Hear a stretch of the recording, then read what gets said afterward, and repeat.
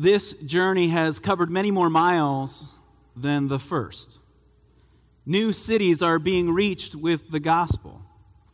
Paul and Silas preached good news in Derbe. In Lystra, a new believer is welcomed into this apostolic missions team. Now, Paul, Silas, and Timothy travel through the regions of Phrygia and Galatia. The next stop will be the province of Asia, but their plans are foiled. They find themselves now in the port city of Troas. At night, a man appears in a vision to the Apostle Paul, the great apostle to the nations. He's a man of Macedonia, and he begs the apostle in this vision, "Come to Macedonia and help us." Europe was not on the itinerary. Macedonia was not in the plans, but the gospel cannot be contained. So the plans are immediately adjusted.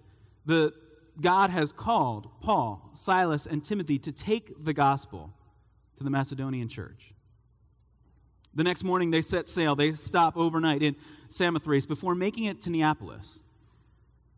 Now the journey takes them to Philippi, the Roman colony, the greatest city of the district. On the Sabbath, Paul goes down to the river looking for a place of prayer where people might be gathered in worship, and he finds a group of women there. And he preaches the gospel to them, and one of the women, a trader in fine purple linen, Lydia, hears the good news. She responds and is baptized. Later, on another trip to this place of prayer, the Apostle Paul is accosted, confronted by a girl possessed by a demon spirit, and the miracle that takes place in her life causes chaos in the city. Paul and Silas are dragged into the marketplace to be confronted by the magistrates. They are thrown in an inner prison cell and locked in chains. But that does not dampen their joy. At midnight, they still, in prayer and song, are lifting their voices in praise to God when an earthquake sets them free.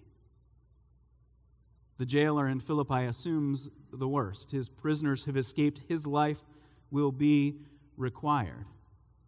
But instead of the worst night of his life, it is the best. For this is the night on which this jailer finds the good news of the gospel, that salvation, forgiveness is found in the name of Jesus Christ. Paul and Silas are released from prison, Roman citizens who shouldn't have been in stocks in the first place. But they are asked to leave the city. Their trip takes them through Amphipolis and Apollonia on their way to Thessalonica.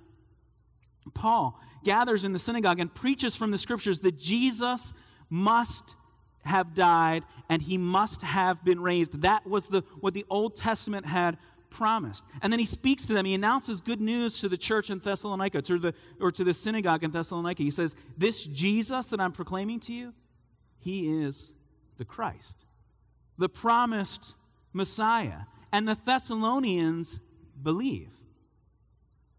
But some in the city are jealous. They form a mob. They get on Twitter and they create a riot in the city. Word quickly spreads such that the man Jason, who had been housing Paul and Silas, we know he's connected. They rush to his house. They drag him through the streets, bring him before the leaders of the city, and they say that Paul and Silas, they're defying Caesar. They're preaching another king, King Jesus. Jason is able to post bond to get out of prison. And he goes and he warns the apostle. And Paul and Silas, under cover of darkness, are led out of the city. The Macedonian mission, the gospel's arrival in Philippi and Thessalonica, has been met with stiff, persistent resistance. Violent mobs in the city threatening the freedom of the apostle. Yet the power of the gospel is transforming hearts. The preachers face threats to their own lives, but the gospel cannot be contained. This is the description of the gospel coming to Macedonia, given to us by Luke in Acts chapter 16 and 17. The gospel is irresistible. It cannot be stopped. It's uncontainable. And God's grace transforms believers. And so that's the context of Paul's letter to the Thessalonian church. And so open your Bibles with me to 1 Thessalonians. If you're using a Bible that's there for you in the pew, you can find this on page 1169. And I want you to have it open because I'm going to do something a little unusual as we launch this sermon series. I am going to read the entire letter this morning.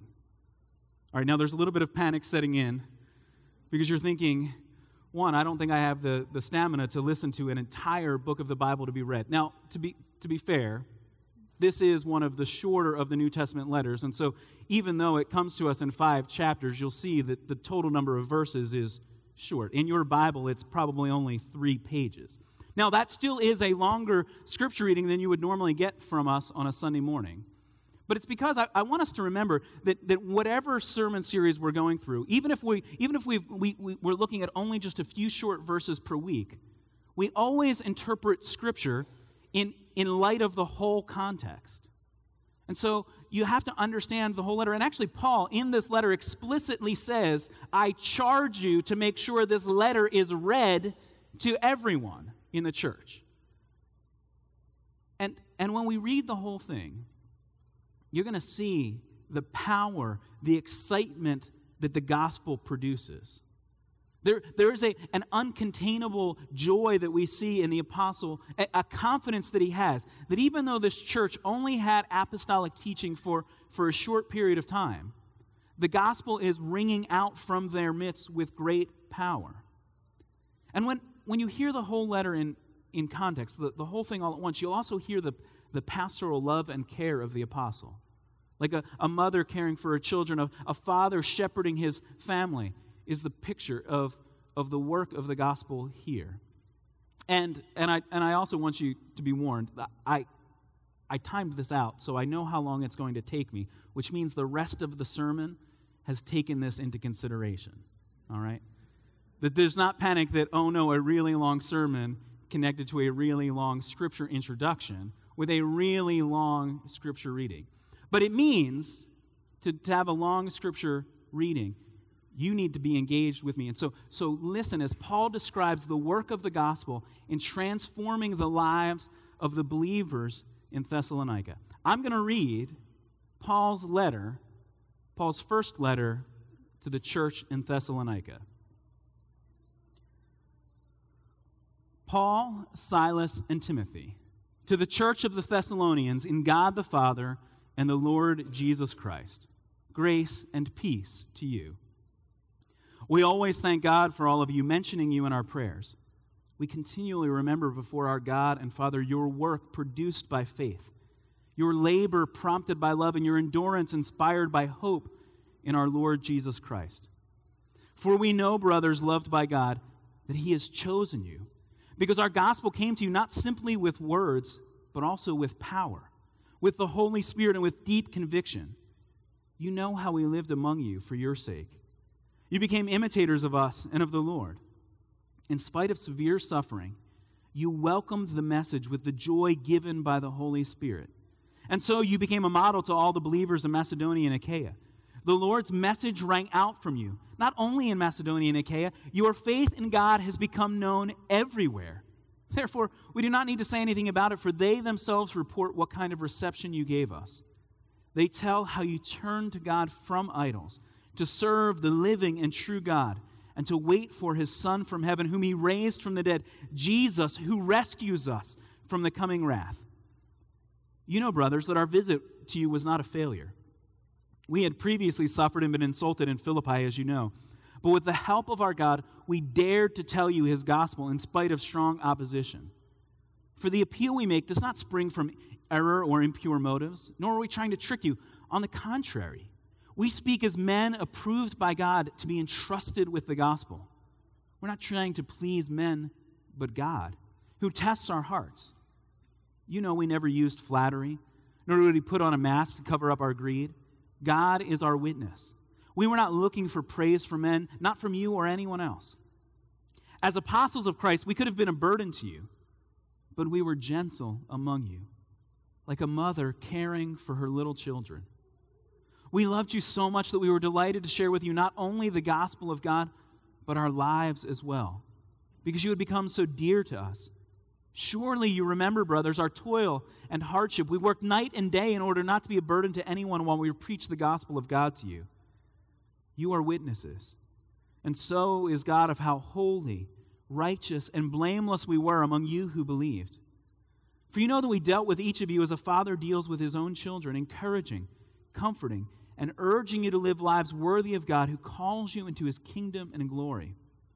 And we also thank God continually, because when you received the word of God, which you heard from us, you accepted it not as the word of men, but as it actually is, the word of God which is at work in you who believe. For you, brothers, became imitators of God's churches in Judea, which are in Christ Jesus. You suffered from your own countrymen the same things those churches suffered from the Jews, who killed the Lord Jesus and the prophets and also drove us out. They displease God and are hostile to all men in their effort to keep us from speaking to the Gentiles, so that they may be saved. In this way, they always heap up their sins to the limit. The wrath of God has come upon them at last. So you hear in this passage the excitement of the apostle for the work of the gospel in the lives of the Thessalonians, and yet he understands the persecution they face because of the persecution he experienced when he was there. And so he continues by describing his longing to hear how they're doing, a report of what's taking place in this young church. So we're back in chapter 2, verse 17. But brothers, when we were torn away from you for a short time, in person, not in thought, out of our intense longing, we made every effort to see you, for we wanted to come to you. Certainly I, Paul, did again and again, but Satan stopped us. For what is our hope, our joy, or the crown in which we will glory in the presence of our Lord Jesus when he comes? Is it not you? Indeed, you are our glory and joy. So when we could stand it no longer, we thought it best to be left by ourselves in Athens. We sent Timothy, who is our brother and God's fellow worker in spreading the gospel of Christ, to strengthen and encourage you in your faith, so that no one would be unsettled by these trials. You knew quite well that we were destined for them. In fact, when we were with you, we kept telling you that we would be persecuted, and it turned out that way, as you well know. For this reason, when I could stand it no longer, I sent to find out about your faith. I was afraid that in some way the tempter might have tempted you and our efforts might have been useless. But Timothy has just now come to us from you and has brought good news about your faith and love. He has told us that you always have pleasant memories of us and that you long to see us just as we also long to see you. Therefore, brothers, in all our distress and persecution, we were encouraged about you because of your faith.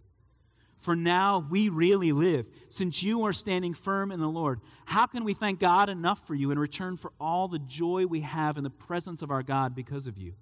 Night and day we pray most earnestly that we may see you again and supply what is lacking in your faith. Now may our God and Father himself and our Lord Jesus clear the way for us to come to you. May the Lord make your love increase and overflow for each other and for everyone else, just as ours does for you. May he strengthen your hearts so that you will be blameless and holy in the presence of our God and Father when our Lord Jesus comes with all his holy ones. See, the excitement of the gospel, the encouragement of the report from Timothy lets Paul know that the gospel is transforming this church. And so now Paul will turn his attention to give them specific instructions on living lives worthy of the gospel that they've received. They are to live in gospel holiness and live with confidence that the persecutions they face are the persecutions we should all expect as we eagerly anticipate the promised return of Jesus. We'll continue chapter 4. Finally, brothers, we instructed you how to live in order to please God, as in fact you are living. Now we ask you and urge you in the Lord Jesus to do this more and more. For you know what instructions we gave you by the authority of the Lord Jesus. It is God's will that you should be sanctified, that you should avoid sexual immorality, that each of you should learn to control his own body in a way that is holy and honorable, not in passionate lust like the heathen who do not know God. And that in this matter no one should wrong his brother or take advantage of him. The Lord will punish men for all such sins, as we have already told you and warned you. For God did not call us to be impure, but to live a holy life. Therefore, he who rejects this instruction does not reject man, but God, who gives you his Holy Spirit. Now, about brotherly love, we do not need to write you, for you yourselves have been taught by God to love each other. And in fact, you do love all the brothers throughout Macedonia. Yet we urge you, brothers, to do so more and more. Make it your ambition to lead a quiet life, to mind your own business, to work with your hands just as we told you, so that your daily life may win the respect of outsiders, and so that you will not be dependent on anybody. Brothers, we do not want you to be ignorant about those who fall asleep, or grieve like the rest of men who have no hope. We believe that Jesus died and rose again, and so we believe that God will bring with Jesus those who have fallen asleep in him. According to the Lord's own word, we tell you that we who are still alive, who are left till the coming of the Lord, will certainly not precede those who have fallen asleep. For the Lord himself will come down from heaven with a loud command, with the voice of the archangel, with the trumpet call of God, and the dead in Christ will rise first. After that, we who are still alive and are left will be caught up together with them in the clouds to meet the Lord in the air. And so we will be with the Lord forever. Therefore, encourage each other with these words. Now, brothers, about times and dates we do not need to write to you, for you know very well that the day of the Lord will come like a thief in the night. While people are saying peace and safety, destruction will come on them suddenly, as labor pains on a pregnant woman, and they will not escape. But you, brothers, are not in darkness so that this day should surprise you like a thief. You are all sons of the light and sons of the day. We do not belong to the night or to the darkness. So then let us not be like others who are asleep, but let us be alert and self-controlled. For those who sleep, sleep at night, and those who get drunk at night. But since we belong to the day, let us be self-controlled, putting on faith and love as a breastplate and the hope of salvation as a helmet. For God did not appoint us to suffer wrath, but to receive salvation through our Lord Jesus Christ. He died for us, so that whether we are awake or asleep, we may live together with him. Therefore, encourage one another and build each other up, just as in fact you are doing. And now, having encouraged them to stand firm in their faith, to live lives of holy obedience, even in the midst of persecution, Paul offers them final encouragement. These verses are packed with wisdom and personal compassion from the apostle to the church. Chapter 5, verse 12. Now we ask you, brothers, to respect those who work hard among you, who are over you in the Lord and who admonish you. Hold them in the highest regard and love because of their work. Live in peace with each other. And we urge you, brothers, warn those who are idle, encourage the timid, help the weak, be patient with everyone. Make sure that nobody pays back wrong for wrong, but always try to be kind to each other and to everyone else. Be joyful always. Pray continually.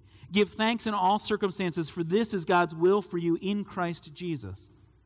Do not put out the Spirit's fire. Do not treat prophecies with contempt. Test everything. Hold on to the good. Avoid every kind of evil. May God himself, the God of peace, sanctify you through and through. May your whole spirit, soul, and body be kept blameless at the coming of our Lord Jesus Christ. The one who calls you is faithful, and he will do it. Brothers, pray for us. Greet all the brothers with a holy kiss. I charge you before the Lord to have this letter read to all the brothers. The grace of our Lord Jesus Christ be with you. Let me pray for us. Father in heaven, we rejoice in the power of your word. A word which comes to us not merely as human words written on a page, but comes to us with the power of your Spirit at work in our hearts. And so, Lord, I pray that we would receive this word today as it really is the word of God. Lord, that we would hear the word, we would respond, we would come to you in faith, in hope, in love, with deep conviction in the truth of what you have done for us.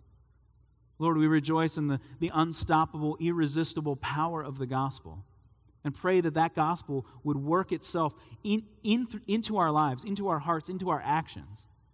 Lord, I pray that you would make us a church that is fervent, excited, and passionate about proclaiming the gospel. Lord, may what was true of the church in Thessalonica be true for us, that the gospel would ring out throughout our region through our gospel proclamation.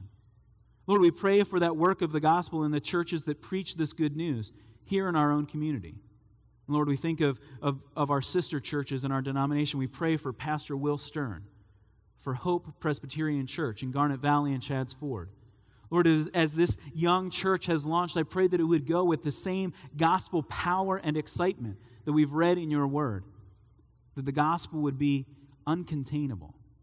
Lord, we pray this morning for Pastor Jim Brown, our assistant pastor here at Faith, who will serve this summer in Sydney, Nova Scotia. Lord, I pray for him even now as he's preparing to enter the pulpit and preach the first of these 12 weeks of summer interim ministry.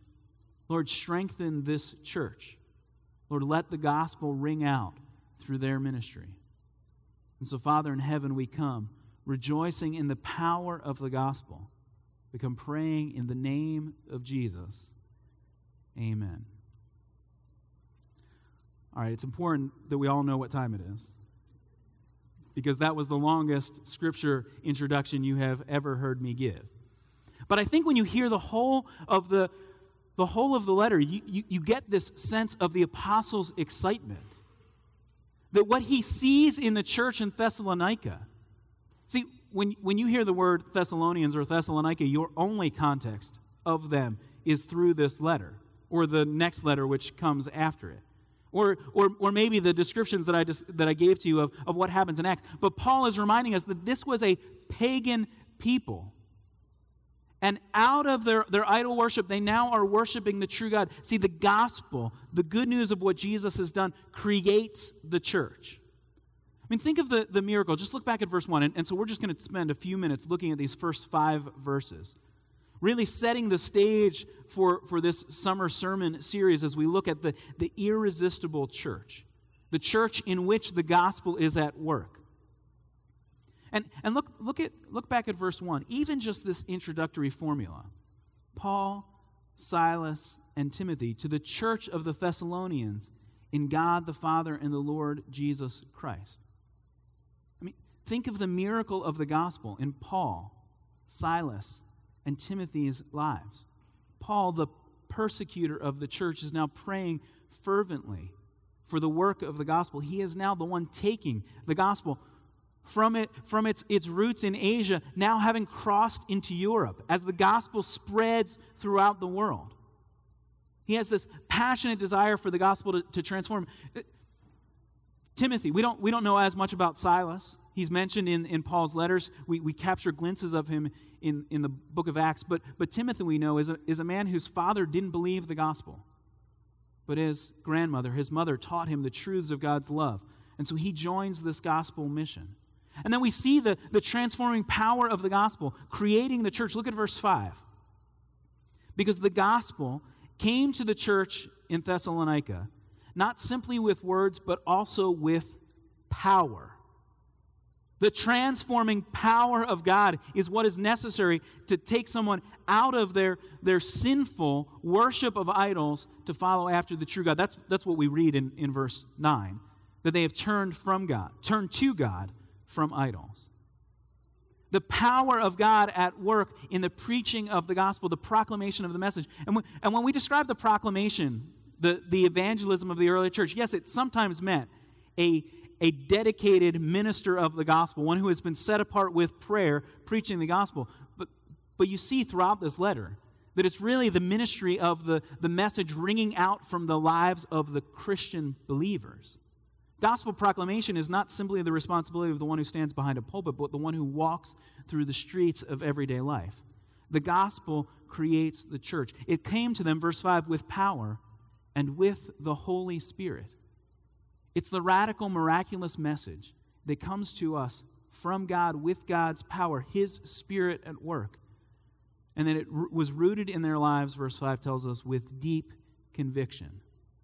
Just as fervently as they chased after their former dreams and hopes, they now long for the gospel. Because the gospel creates the church, because the gospel transforms the believer. I mean, Paul begins this letter with the simple introduction. It makes much more sense in ancient letters that the first thing you see is who it's from. In our modern letters, you have to flip all the way to the end, although I guess the good news is you don't get many letters, and so the to-line in your email or electronic communication tells you who it is. But we start with who is it from. Then it's to the church of the Thessalonians in God the Father and the Lord Jesus Christ. And then Paul offers this simple introduction. This is the simplest, these opening verses of all of the introductions in Paul's letters. Because there's an immediacy with which he's writing to them. It's been mere months, maybe even just weeks since he last saw them. But it's also because they know his message. The church wasn't rejecting his apostolic authority, and so he writes with these simple words, grace and peace to you. Now, every letter in the ancient world would begin with some simple greeting, but Paul has transformed even the simple greeting into a message of the gospel. Grace comes to you. The unmerited, undeserved love of God belongs to you. Peace with God is yours, church.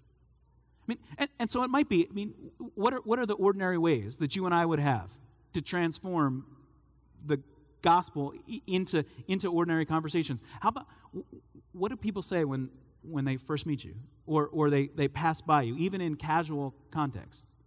How you doing? How are you? And what's the appropriate response? Okay, the only appropriate response is good or fine. You're not supposed to say anything else, right? Because that's it. This wasn't an actual question. This was simply I'm acknowledging your presence. What if you then, rather than just said fine, gave some kind of gospel answer? Could be something witty if you want to try and get the better than I deserve. How are you doing? Better than I deserve. And so it becomes if somebody asks, well, why would you describe it that way? Because I'm a sinner, saved by grace. I deserve nothing but the wrath of God, and yet here is the mercy of God. Now, some of you might think there's no way I'm ever going to say that because that would make me look like a fool. So what if you just answer the question then honestly? How are you doing? Struggle through the daily realities of life, and yet I have a persevering hope. Well, that might prompt a question, because that's a little more than just fine. Do you see what Paul is doing here, even in this introductory formula, is he's taking what you would expect to read at the beginning of the letter, greetings to you, and he turns it into a gospel proclamation, grace and peace to you. See, the gospel transforms the lives of the believer, so that Paul is look at verse 2, always giving thanks to God for the work of the gospel in the lives of this church. Paul, the one whose life was dedicated to destroying the church, is now committed night and day to praying for the church. Whether in chains and in prison or in freedom preaching the gospel, Paul is committed to the joy of the gospel because he sees the gospel transforming this church. He describes them as the message, the joy that he has. But notice then in verse 3 what Paul is remembering, giving thanks to God for. It's for the faith, love, and hope he sees at work in the church. I mean, this is the triad of the active Christian virtues of life: faith, love, and hope. That's what the church has because of the gospel. But notice how he describes these are active Christian virtues. Yes, they are gifts we received from God, but look again at verse 3, where Paul says, we continually remember before our God and Father your work produced by faith, your labor prompted by love, your endurance inspired by hope in our Lord Jesus Christ. The gospel transforms the life of the believer, that having received these gifts from God, they now are actively engaged in life. And this doesn't undermine grace at all. This is actually grace in action. Grace is the gift of God. There is nothing we can do to deserve God's favor. And yet, when we receive grace, what does it look like? It looks like work and labor and endurance. We're active in our faith. And so if you want to understand, how do I continue today when life is such a struggle? And that's an important question for us to ask culturally. When the names of some of the most famous and successful people in our culture have no hope. See, what does it look like to weather the trials of life, as one commentator says? It is work produced by faith, labor prompted by love, endurance inspired by hope in the Lord Jesus Christ. It is only the gospel that can get you through today. Anything else is actually diverting your attention back to the idols of your life, to worship of something else. And notice that the gospel creates the church. The gospel transforms the believer because the gospel flows from God himself. The description in verse 1 that this is the church of the Thessalonians in God the Father and the Lord Jesus Christ. This is the church in God the Father and the Lord Jesus Christ. That's an unusual description to say in God. We regularly, through Paul's letters, hear the description that we are found in Christ, that we are united to him by faith. But this description, that the church is in God the Father and the Lord Jesus Christ. God is the source. God is the power. God is the hope for the church.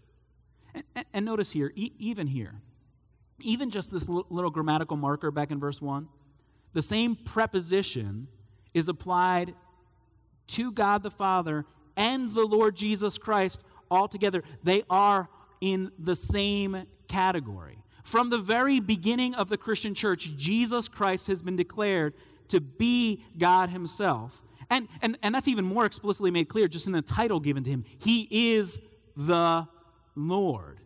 He is Yahweh, God himself. The divinity of Christ, the truth of his work, was not something created generations later by the church. This is the truth which prompted the church's beginning. Without the reality of Jesus as Lord, there is no church. And then, as we see in verse 4, the gospel flows from God himself because we are those who are loved by God. God has chosen you. See, this doctrine of God's divine election of his people, not because of anything good in us, but merely because he loves us. This is not meant to just push us immediately into theological debate. No, what is it meant to do? It's meant to give us encouragement. This is what gives us endurance, that we are loved by God. He has chosen us. There is no other way. And so, yes, the Christian gospel is an exclusive truth claim. There is no other hope. There is no other way to be saved except through the choosing power of God, the work of the Holy Spirit in our lives, through the ministry of Jesus Christ. But it is an exclusivity rooted in love. The love of God on display for the nations, even for Thessalonians. The gospel for us. Will you respond to this gospel message today? The gospel creates the church, transforms the believers because the gospel is given to us by God himself. Brothers and sisters, you are the beloved of God, chosen by God. The gospel brings grace and peace to you. The gospel offers you faith, love, and hope. Receive now this gospel in the power of God. Through the work of the Holy Spirit, put your faith in the Lord Jesus Christ. Let this gospel message ring forth from your life and from this church. Let me pray for us. Father in heaven, we rejoice in the power of your gospel. A gospel which transformed the lives of Paul and Silas and Timothy so that they would risk their very lives for the sake of your kingdom, announcing the kingdom of Jesus Christ, the Savior, the Lord. And so, Father in heaven, I pray that you would let that gospel work in our hearts, That we, having heard your word, would respond by faith. We would respond in love. We would respond with hope. And so Father, give us the hope which will produce endurance in us. The love which will show itself forth in compassion to one another and in gospel proclamation to a needy world. Lord, give us faith to believe. Lord, for those that hear this message and have not responded, let them do so now, responding by faith. Faith in the gospel, in the hope which is given to us in Jesus Christ. And so we pray in his name. Amen.